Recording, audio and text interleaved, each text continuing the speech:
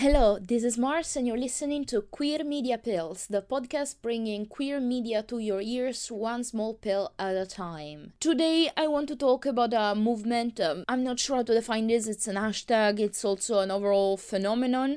It's called Own Voices, so usually written with the O and V capitalized, but as one word. Of you may have already seen it around because it's been around for quite a few years now as an expression, and it's born from online communities about books and writing, especially young adults, but it does also apply to other forms of media and art in general. This word refers to stories that center a main character, or in general a community that is marginalized, and a story that is also produced, written, directed, made in general by someone who is part of that same marginalized group. So, for example, a story with a main trans character who is also written by a trans writer. So a story is by a trans writer but doesn't have a main trans character, and vice versa, a story that is about a trans character but doesn't have trans authors wouldn't be Own Voices. It's only when the two happen at the same time that you have a own voice story. This expression was coined as a hashtag on Twitter by Corinne Dyfus. I hope I've pronounced that sort of correctly. I looked it up on YouTube, but I do have a thick accent, so I apologize if I got that wrong. Either way, she's a writer of young adults. She's very outspoken about disability and representation of disability in writing specifically. So that's the kind of environment and the community this conversation started from. Accurate portrayal of disabled main characters. The reason why it's very important to highlight voices from Own Voice authors and artists in general is of course, the perspective a person who has the lived experience of being part of a minority brings to the art is going to be completely different from that of a person who isn't part of that minority and is just sort of trying to empathize and imagine what it would feel like, which is, some argue, is the point of art. It's the point of writing, is to write about characters that aren't necessarily you, but that you sort of, as a writer, get into their shoes and represent through research, which is a fair point, but also no, as in there is a big problem within almost every art industry of underrepresentation of minority groups. So we should absolutely emphasize the voices of artists of color, of queer artists, of disabled artists among some of the examples, because diversity within the industry can only mean more nuanced and accurate representation and opening up also a dialogue about some issues, I suppose. And for example, I will never, as an artist, I am a filmmaker, I will never know the nuance of experience, for example, of being a black person. Even if I can empathize or relate generically to being a discriminated minority within society, it's going to be a set of experience that is completely different. And I don't necessarily think this means writers who aren't part of a specific minority group shouldn't ever write characters who are of those minority groups. Absolutely. We need more diversity of representation within stories as well. But it's also about the kind of stories people tell. So, like, I would never write a story that's directly about the struggle of being a black person in the UK, for example, because I am a white person from Italy. So I can imagine and I can research and I can talk to people who have this experience. But at the end of the day, there is going to be another writer, another filmmaker, another author, another artist who is more prepared than me to deal with certain topics and has more of a right on that story. On the other hand, what I should do as a white artist should be to include characters of color in my story without making the main point of the character. Do your best to include as much diversity in your work as you can.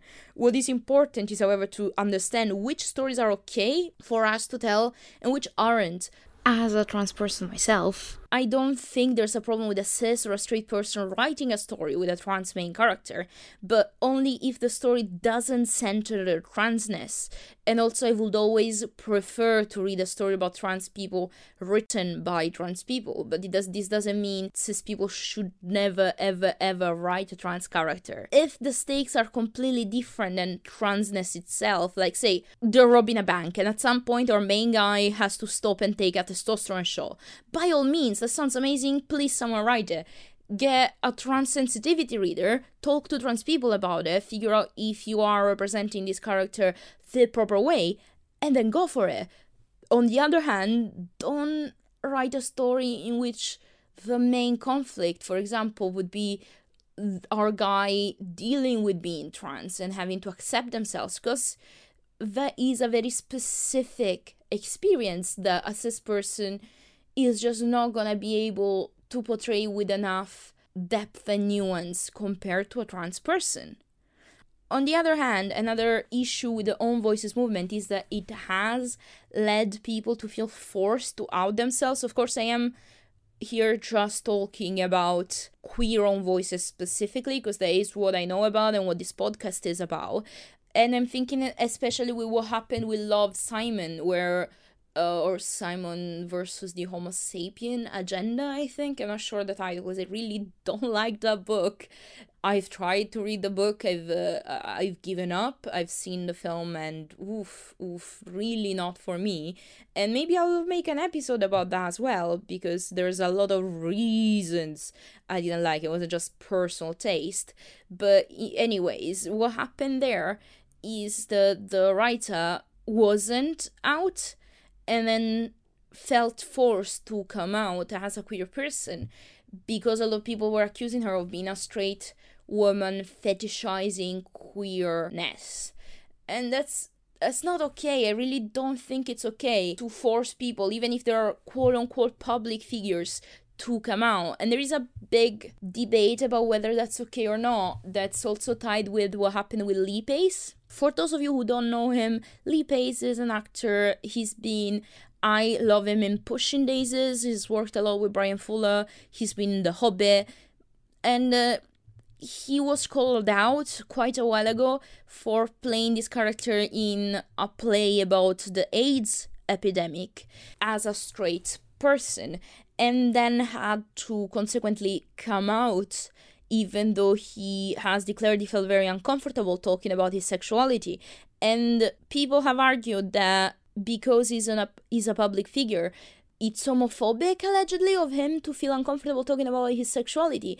And I think it's ridiculous, and we do have this morbid relationship with celebrities where we need to know their private life. And I get it, of course, a big celebrity coming out has such a deep, important role in our society and our community's acceptance. The amount of people I've seen come out as non-binary after Elliot Page came out was honestly touching, for example. And that's a positive thing that can happen after a celebrity comes out. But that doesn't mean every single queer celebrity has to come out. They're still individuals with their own personal life that we can't really actually know. And I do think fixating too much on identity versus on content can become a pretty dangerous game. So in conclusion, what is Own Voices? It's an expression used to indicate that a piece of art or media has been made by a person that comes from a marginalized community about their experience, or in general about that marginalized community. And it is a very important concept because marginalized people have been systematically being gate-kept outside of the industry, outside of the arts. But focusing on identity as the main judgment of value of a work and expecting of people that they'll disclose their personal private life details in order for us to take them seriously when they're putting a thing out there is also quite problematic, and I'm not really sure where I stand. I will always prefer a queer text written by queer people, but that doesn't mean I can't enjoy a text about queer people written by a straight person, if that makes sense. I really would love to hear your opinions on this. So leave me a comment or message me as a comment on my social media. So Twitter, Instagram, and I'll do my best to reply to everyone because I really love interacting with people and exchanging opinions about these things. Next episode is gonna be next Friday, 4 p.m. as usual. And until then, goodbye!